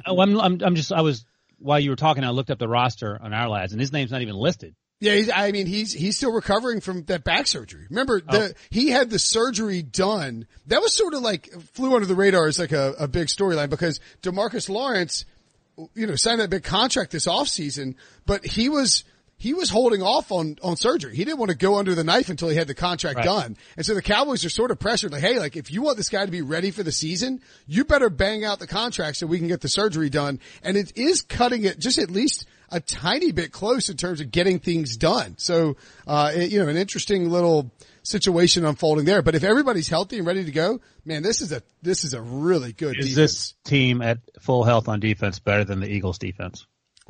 I think it's more balanced on a whole. Okay. They did draft a bunch of guys on the defensive line, so maybe they had some hint that DeMarcus Lawrence was going to be slow to return, and they needed to restock the position.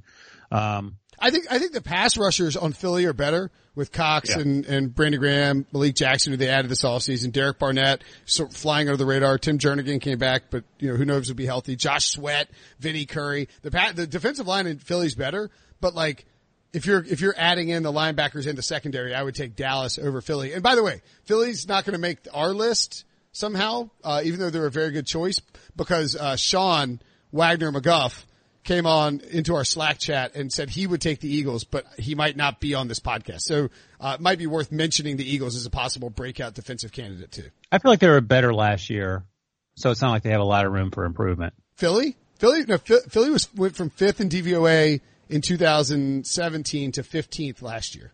Okay, so they're around there. All right, fair enough. No, they're a really good candidate, especially with the revamped. I like the Cowboys selection. I think this is going to be a big part, and maybe this is what you have to convince Jerry Jones.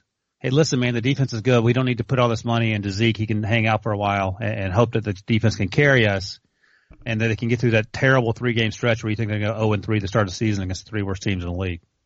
But that is the worst part, is that there are these injuries. So you have, Brinson keeps going, if DeMarcus Lawrence is there, if Robert Quinn's on the field. And even Sean Lee seems to be dealing with some sort of injury, pretty much like a new injury every week. So there's no guarantee he'll be on the field in week 1. And we mentioned it the other day that you're down 3 starters. Sure, the Giants, Redskins, and Dolphins sound like 3 very winnable games, but if by chance they're down 3 defensive starters and down Zeke, man, that's rough. But if everyone's healthy, I do really like Brinson's pick, and I think the Cowboys could sneak up and have the top 3 defense. If they're down all those guys, John, where are they going in those first 3 games? Are they going to win? Is that what you're asking me? Yeah, what's the record going to be after 3 games? Let me look at the schedule. I can't remember the team. 2-1 at worst. It's Giants, Redskins, Dolphins. Yeah, so the worst case, even if every one of the team is hurt and Jerry Jones has to play safety, they're going to go 2-1 in those first 3 games. All right, moving along. Ryan Wilson, your number 2 selection, should have been your number 1 selection. You stole it from me. It's okay to admit it. The Los Angeles Superchargers. Well, the thing is, last year they were 8th in DVOA. Right. The year before that they were 12th. So this team doesn't have a long way to go. They finished 10th in pass defense and 10th in rushing defense. But I think on paper they're actually better than they were last year, and that's saying something. I think their seminal moment was when they destroyed the Ravens to the point where fans were booing in the second quarter and calling for Joe Flacco to take the field. I mean, that has to be a low point in Ravens history on the field. We won't talk about Ray Lewis's white suit. Too far? No, not at all. It's fine. But the Chargers are better, man. And I think they drafted Jerry Tillery, a defensive lineman he'll help immediately. They drafted another kid, Cortez Broughton, out of Cincinnati, who plays on the defensive line. He's a little more up and down, but he's a great athlete. They got the safety, Nasir Adderley, out of Delaware, who's going to help immediately. So now you have Derwin James, you have this Nasir Adderley, you have Desmond King, you have all these playmakers on the back end, Casey Hayward. Your boy Thomas Davis is there. And, of course, Melvin Ingram, Bosa, Justin Jones. So I just think this team is going to be more athletic, faster to the ball, hitting harder, making plays, and giving your guy Phillip Rivers a chance to finally make a Super Bowl run. You're not picking them in the Super Bowl, are you?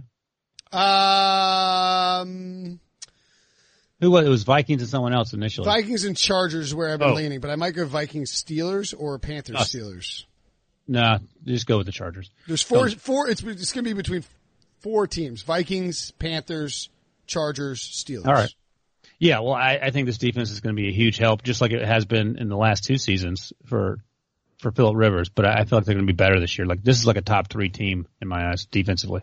Yeah, I mean, I honestly think if you're looking at the Chargers, that this is a team much like the Cowboys, where we might not really realize it, but the defense could bypass the offense in terms of the strength of the team. I mean, the offensive line is sort of a problem. We don't know what's going to happen with Melvin Gordon. And then defensively, like you said, they add Thomas Davis, who I know is old as dirt, but I mean, like, they had to get linebacker help, and I thought they did a pretty good job addressing it. Their pass rushing is fantastic. They are filthy in the middle with Brandon Mebane, Justin Jones, and Jerry Tillery, who they added if he can impact him right away. Denzel Perryman, they need to stay on the field. He just hadn't been able to stay healthy, and that secondary, man, is loaded. I think Gus Bradley, this is how if this defense has a great year, this is how he angles his way breach into potentially getting another head coaching job. Yeah, definitely. And I think that the thing about the Chargers and building a stacked defense that maybe the Cowboys don't have to worry about so much is that they have to play the Chiefs twice a year. So you have to figure out how to match up, how to slow down, how to stop this Chiefs offense that averages 90 points per game. And I feel like that's kind of how they built this defense. And the thing is, if you're built to stop the Chiefs offense, you can stop any offense. So I think Ryan's right. I think this is definitely a top 3 possibility defense. And the Chargers, maybe not they're a dark horse pick because they went 12-4 last year, but I do feel like maybe they're a dark horse pick to get to the Super Bowl, or maybe not a dark horse pick because Brinson picks them every year. But, it feels like a team that is almost a lock for the playoffs. By the way, just quickly. Okay, I was just going to say that while we were recording this, we were just mentioning the Cowboys. Kelby Sutterfield, a podcast listener, DM me. My DMs are open. If you got fantasy questions, want to compliment the podcast, insult the podcast, complain, whatever it is. I get them all. He says, yo, I'm a big fan of the pod. Been listening every day for a year. The tangents are great, by the way. Thank you for stating there are no layups in the NFL. If anyone thinks that the Cowboys are 100% unable to lose to the Giants week 1, they just don't know football. I appreciate your generally unbiased analysis of the NFL. Unbiased. Generally unbiased. John just said 2-1. I think 2-1 is certainly reasonable. 2-1 is much more likely than 1-2 if they have Jerry Jones playing safety. That's my point. Okay. Anyway, what you were going to say about the Cowboys, or do you want to let's throw to John on the Broncos? Well, let me ask this quickly. I want to ask both of you. Okay. If you can only have one Melvin play for the entirety of the 2016 season. Ingram, and it's not close. Okay. Melvin Ingram, easily Melvin Ingram over Melvin Gordon. Do you feel differently, John? If I can only have one Melvin play for the Chargers. I'll take Melvin Ingram to play running back for Melvin Gordon. Melvin Gordon ain't rushing the passer. Play Melvin Ingram 2 ways. He can run the ball. He's a freak. Yeah, I agree. They just have more depth at running back. You can't pull someone like Melvin Ingram off the field. That takes a hit to like a huge pass rushing hit on the defense. Right. You take out Melvin Gordon, you take a baby step back. Going to Justin Jackson or Austin Eckler. So I would definitely take Ingram. Well, somebody needs to tell Melvin in the battle of the Melvins. I mean, Melvin Gordon is about to learn it the hard way, my friend. He's going to learn it when he gets into the contract negotiations. By the way, anytime you end a sentence with comma, my friend, you're being a jerk. Nothing you say is meant to be nice before what preceded my friend. Well, I was saying it to Melvin Gordon. No, I understand, but any sort of conversation where it goes, comma, my friend, you know the person's being a condescending butthole. Brinson, my friend, thinks the Cardinals are going to go to the Super Bowl. The Cardinals, F you. I'm off the Cardinals bandwagon. I will say that it was actually when we did like A/B testing for this podcast name, when we decided on Pick Six Podcast, it narrowly beat out condescending butthole. So, and choice number 3 was Breacher Report, but Brinson didn't want to host anything with my name on it. I actually, if I could go back and do it over, I would change the podcast name to Off the Rails. Yeah, but then people will think it's a podcast about trains. I would listen to a podcast about trains, so I wouldn't even hate on that. If John Breach took his camera right now and actually, who would be more likely if we took our cameras right now and we panned them around our offices, respective studio setups here, who would be most likely to have a model train somewhere in the background? I feel like Breach just moved, so it's kind of unlikely. Ryan's glancing awkwardly at his model train. I can literally see the Thomas the Tank Engine tracks out of the corner of my eye. I'm in my basement. Wilson definitely comes across as a model train set guy. That's not an insult. That's not a compliment. It's my kids. I'm a ship and bottle man, damn it. I'm not a model train guy. Yeah, all right. I'm like Ron Swanson. Wilson, you need to wear an engineer's hat on the next podcast. Can you do that for me? I have one. If I send you one? Do you have one? And I have a train whistle too, so yes. The only team that's been actually the number 1 defense in the NFL in the last, I guess, 10 years. What did I send you guys? That is on our list. The Denver Broncos. John, you picked them as a potential bounce back candidate. It's a great choice because, as I'm literally just said, they were, here's the list. Bears 2018, Jaguars 2017, Broncos 16-15, Seahawks 14-13, Bears 12, Ravens 11. That's the last, 9 or 10, whatever the hell it is, top defenses in the NFL by DVOA. So Broncos, a very good pick here, John. Well, the Broncos defense just fell off the face of the earth last year. It was like we always expect them to be good. They basically carried Peyton Manning to the Super Bowl in 2015. They're still in that really good window. John, just for the record, they were 5th in DVOA last year. So. But they were giving up a lot of points, and you need to not give up points to win games. And they were giving up a lot of yards, and you need to not give up yards to win games. And they were not picking off passes. They were not recovering fumble. I mean, yeah, there's a lot of things they weren't doing well. So here's the thing. Should we even allow him to get the Broncos in, Ryan? I feel like John's going to brag about this a year from now. No, because I would say that I think 5th in DVOA is a little bit high. I mean, if you watch what the Broncos did, they just weren't a great defense last year. He hates analytics. He's basically the Dave Gettleman. No, you know what? I'm not saying that. In my defense, I don't have to agree with every ranking in the DVOA. I think for the most part, it's a good ranking, but I do not think it is like the end all be all ranking. You know what that was, John? That was my Dave Gettleman impression of doing you. In John's defense, I made a list of teams that were off the table in the Denver Broncos, despite giving up the 9th fewest points, and I'm not even sure how many yards, but being 5th in DVOA. We're not on that list, so by all means, go ahead, Breach. And I picked the Chargers, who also have been very good. Yeah. I don't know if you're reading a list from 2 years ago, but the Broncos gave up the 13th fewest points, Brinson, not 9th. They weren't even in the top 10. Brinson's got his puzzled face on. Go ahead. I got a lot of websites going on. I'm trying to track this PGA leaderboard. I got DJ lighting it up, so who knows. Anyway, tell me why you love the Broncos this year to be the number 1 defense. Vic Fangio. You bring him in, you raid the Bears, you bring him to Denver. He does everything Vance Joseph had no idea what he was doing. Vance Joseph was in over his head last year. And, we've seen what Vic Fangio can do with defenses. And the thing is, you look at what they did. They brought in, Bryce Callahan, Kareem Jackson. So you beef up your secondary. You already have Chris Harris there. You got all that drama figured out. So you don't have to worry about, Chris Harris missing any games because now he's happy with his contract. And then obviously you already have Von Miller, Derek Wolfe, Bradley Chubb. The defense is loaded and they're coming off one down year. That's not really a down year because they were 5th in DVOA, as Brinson mentioned. But with Vic Fangio running the show, they're going to be 1st in DVOA. And it doesn't matter whether or not Dave Gettleman or I approve of analytics because they're going to rank at the top. I got no reason to complain about the Broncos. I think when you look at this team, one of the problems that they ran into as sort of they came off that top tier defensive ranking is that their run defense fell apart, and adding Bradley Chubb and Josie Jewell in the 2018 NFL draft helped them a ton in that respect. Von Miller's fantastic against the run. Chubb, my boy, great against the run. Chubb is great against the run. What do you want? Bradley Chubb? No, your boy. I mean, anybody from NC State is my boy. That's why I was shaking my head. Derek Wolfe is still there. Bringing back Chris Harris was enormous. If you lose Chris Harris, it's a major problem. Adding Bryce Callahan as a nickelback, and now you got Vic Fangio working with his defense. It's a great pick. I love it. Yeah, I told you they're my sort of dark horse team to make the playoffs. A lot has to go wrong for the Chiefs and or the Chargers. But if Joe Flacco, by the way, this is an absolute thievery. 180. No. It's I'm the guy who's been pumping up Sean talked about reading into my psyche because I do this every day. How about Ryan's psyche? Because I was all in on the Broncos and Joe Flacco. I mean, I just like what they're building. But the only thing is, and I took great hesitation after watching that Hall of Fame game because they did not look great. And then last week we were talking at a couple weeks ago, the first day of practice when Garrett Bowles sacked Joe Flacco in practice. So those things give me pause. But on paper, the offensive line was actually really good last year. They had no quarterback. They haven't had a quarterback, and we know that John Elway was terrible at that. So this is the last time I talk about it because I talk about it every podcast. But I feel like this team, if they win more than 8 games, that's a huge development. Yeah, for sure. All right. Final team that I've got.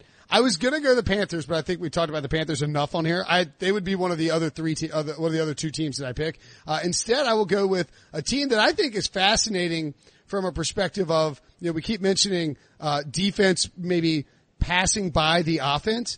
I think the New Orleans Saints are a team that could sneakily have the defense creep past the offense. Now, I don't know if it's ever going to really happen because Sean Payton is so offensively in tune, and they have Drew Brees, and for as bad as he looked down the stretch, that offensive line is stacked. They got Alvin Kamara, they got Michael Thomas back under contract. Traquan Smith flashed at times last year. Ted Ginn is loves to run fast and drop balls and can run 40s. They added Jared Cook. I mean, it's hard to imagine the offense just falling off a cliff. But if Sheldon Rankins can get back, and you got Cameron Jordan, who is a great sleeper pick if you want to splash a unit on a defensive player of the year candidate. I think he's like 35-1. That's way too low. He could be a Saints are great. Defense is incredible.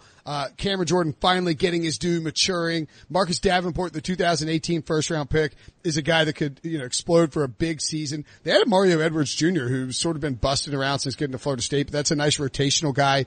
Sylvester Williams, same sort of thing in terms of the rotation. Demario Davis is a very nice pickup as an unrestricted free agent from the Jets.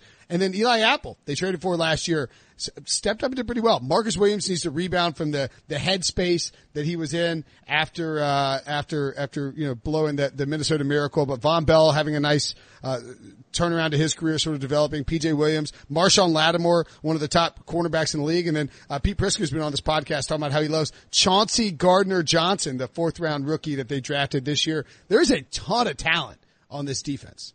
Yeah, they were talking about Chauncey Gardner-Johnson as like a day 2 pick and even late round 1. So to get him when they did, that seems to be a huge get there. I'll point this out. In 2016, the Saints defense was 31st, according to DVOA. Last year, they were 8th, sort of came out of nowhere. And then this year, 2017, they were 8th, and then last season they were 11th. So they're sort of hanging around, and I feel like they could make that jump to the next level. You sort of hit on it. But Marcus Davenport needs to continue to develop to sort of get things going up front, and then I think they're stacked in the back. And you have Drew Brees. So if Drew Brees is 75% Drew Brees, you're still in great shape in that division. For sure. Yeah, and the thing I'll say is that we saw Drew Brees in the offense kind of hit the wall in the second half of the season, and the Saints defense really had to carry him. They went through a 6-week stretch towards the end where they gave up 17 or fewer points in 6 straight games, and it was a big reason why they were winning those games. I mean, Prince, you probably remember the Monday Night Classic Saints-Panthers in December where the Saints won 12-9. Literally, who would have ever thought a Saints-Panthers game would end 12-9, and that was their defense literally carrying them to a win. So that's something you never thought you'd see with Drew Brees on that team. Is usually that's a team where, hey, this is the offense that's going to carry them, and now we've seen the defense is able to do it, and like you just said, everything you mentioned, there's a good chance that unit's going to be even better in 2019, so it's hard to pick against them in the NFC South. All right, there you have it, our breakout defenses. Anybody else that you guys would throw onto the pile? We mentioned the Philadelphia Eagles just really quickly on them because it would be a slap in the face not to mention them. Look, again, I talked about the guys on the defensive line, Derek Barnett, Malik Jackson, Fletcher Cox, Brandon Graham, Josh Sweat, Vinny Curry, Tim Jernigan. That is a heat check on a defensive line. If Zach Brown can come in and be an impact player at linebacker position, they brought back Nigel Bradham to his old stomping grounds. Paul Warloo is there for depth, and they got Ronald Darby has sort of been underrated, but has been injured. Sidney Jones is a former 2nd-round pick who's hadn't gotten back from injury after they drafted him. Malcolm Jenkins listens to the Grateful Dead, which I'm all in on now. They've got some players on this defense. I think it would be foolish to sleep on the idea that and of course they added Jonathan Cyprien. Let's not sleep on that, guys. So, I would just point out the Buccaneers finished dead last in DVOA last year. Their first 5 draft picks were defensive players. Their 6th draft pick was a kicker. So, they're not concerned about Bruce Arians in the offense. They're trying to make that defense better. We'll see if they make a leap. They could be a team just to watch, to maybe go from truly and sort of like Brady mentioned the Cardinals is like the worst offensive team up to like number 15. That's what you would hope for with the Bucs, I think. That's right. If they get to replacement level, that's a huge step up for the Buccaneers. Yeah, and Dolphins too. Make your case for the Dolphins. I'm just saying that their secondary wasn't that bad, and now they have Brian Flores, and if they can stop the run at all, And now they have Brian Flores, who is not a player. He is not a player, but you bring in someone who is creative and switches up what they do on the defense. They're going to run this 4-3-3-4 hybrid. You bring in players that fit your scheme, and there's no way they can be worse against the run than they were last year. I think the Dolphins move from, what were they? They had to be bottom 25. They're going to move into the top 20. So the Dolphins historically play well against the Patriots. Now that it's Brian Flores playing against Bill Belichick, what are the chances? Right? What are the chances, Brinson? What are your odds that they win both games? The Dolphins do over the Patriots. 0.1%. It's Brian Flores and it's the Dolphins. I feel like they're not winning both. Belichick might throw him that single bone, and then he's going to crush him in week 7. Although actually, you know what? So they get the Patriots early. I can see Belichick throwing him that bone early in the season to try and get him for the first W in those first 4 games, so he's not on like the early hot seed. And then maybe the Patriots clinch the number 1 seed or clinch a division by week 17. They're locked into their seed, and they just throw a bone or no, they don't throw a bone. It's just Patriots don't start Brady and I'm going to say 30% chance the Dolphins win both games. That is way too effing high. All right. Well, this add podcast it to the Mr. Trubisky bet. And Brinson, just for the record, that second meeting between the Dolphins and Patriots is in week 14. Oh. And not that it's out of the question they could have the division wrapped up by then, but that would be insanity. It's week 14? Yeah. All right. I thought it was week 17. All right. I'm going to put it down to 22%. Yeah, you might want to go a little bit lower than that. No, I feel good. I mentioned the Panthers too. I think that about covers it. Green Bay's kind of sneaky. They were 29th in DVOA, and Pete Briscoe. They have a lot of good defensive players. Pete Briscoe's been yapping about their defense and Mike Pettin nonstop, which means they're probably going to be terrible. San Francisco too. You know, they added Nick Bosa, who's not going to play the rest of the preseason, but Falcons are healthy. Falcons, if they're healthy, yeah, absolutely, that's a good call. So there's a lot of teams who can make a jump, but I don't know that those teams would qualify. By the way, never mind. I didn't pick the Vikings, but I do think the Vikings 4th in DVOA last year, and they were sort of underrated. So I'd like to. Let me ask this quickly, since we're just wasting time. I'm looking at the Raiders. And just for the record. Yeah. EK, our boss, was like, you went an hour long on a preseason? I was like, hey buddy, I think the show's just an hour long now. It's like 45 minutes or an hour long every day. He's like, what are you, a masochist? I was like, I can't get on the phone with these guys and not talk for like 30 minutes. So to prolong the agony, I'm not picking the Raiders, even though they've drafted a bunch of defensive guys. What were your thoughts about Jonathan Abram from the first episode of Hard Knocks? Because I felt like he needs to quit talking and do more sort of focusing on being a football player. He's literally been an NFL player for 2 weeks. I'll let Breach handle the majority of the Hard Knocks analysis, which you didn't talk about. I know Breach ate it up, but I will say this. Everyone hated Jonathan Abram and thought it was annoying that he was yapping it up and like talking to everybody and like making a bunch of noise. I agreed with the most part, except for the fact that I thought his clowning of Derek Carr in the cafeteria with the salmon thing, he's like, man, did you see? He was like, man, if I knew my dad made $125 million, I wouldn't be ever working again. He's like, what are you going to be in the league another 12 years? Well, you'll make another $125 million. And he's like, now what is this we ordering? Salmon or salmon? And Derek Carr's like, it's salmon. You're going to need to know that because you're going to eat in lots of nice places now that you've got lots of money. He's like, it's salmon where I come from. And it just, I don't know, it just felt like he clowned Derek Carr and I loved it to death, Breach. Yeah. And also I like pronouncing it salmon because you can instantly tell how other people judge you. If they make a face of disgust like they're better than you, or they'll just correct you nicely. Just go to a nice things wrong though, John. Go to a nice restaurant and say salmon and see how the server reacts. That's your guys' homework for the next week. But I love Jonathan Abrams. I don't mind a rookie talking out. Like, you don't want him to go there and just sit in a corner and not talk at all. And the Raiders are a franchise that almost like embraces that. We saw John Gruden give the second best speech about dreams since ever. You know your U.S. history, and I shouldn't have to tell you. Extended beyond football. But wait a second. What about the sideline conversation where John Gruden is imploring Abram to quit hitting people in walkthroughs? And Abram is like, doesn't say, okay, yes, sir. He explains his side of the conversation, which makes zero sense. Yeah, no, that's an issue. I'm talking about his talking off the field, jawing with Derek Carr, that. I love that. Now, destroying your teammates in practice and possibly injuring people, that's definitely an issue. And the fact that it didn't dawn on him, it didn't seem that he grasped what Gruden was trying to say. Like, hey man, don't hit these guys. These guys are your teammates. We do not want them hurt. And he was just like, I only go 100% practice. I only hit people. So that was a little weird. But I like his character. I like his off the field character. When they were having that conversation on the field, my first thought was, how does this conversation go down if Bill Belichick's the coach and Jonathan Abram back talks him like that? I mean, you're not going to cut a first round pick, but I would imagine it'd be a very difficult remaining training camp for him. We know how it goes if Bill O'Brien's the coach, because Lonnie Johnson was basically doing the same thing in the Texans-Packers joint practice. All of a sudden the next day, Lonnie Johnson's not practicing because he doesn't understand that you're not supposed to just destroy these guys on the field. All right, it's like done. If Wilson started cussing on every podcast, you told him to stop and he didn't understand. Like if you called in my hotel room at 2 a.m. and I answered the phone and was cursing at you like that. Exactly. All right, let's get out of here. This is somehow we did this 45 minutes and and that's not even counting the preseason breakdown that we had before the break. It's always fun to talk with you guys. We will we'll be back next week. Maybe we'll bring a mailbag into the mix at some point in time too. Oh, I'll be in Chicago if anyone wants to come meet me. Do it! If you listen to this podcast and you live in Chicago, go get a spritzer with Ryan Wilson. That's right. Is that what it's called? Those Zimas now that the kids are drinking? White Claw.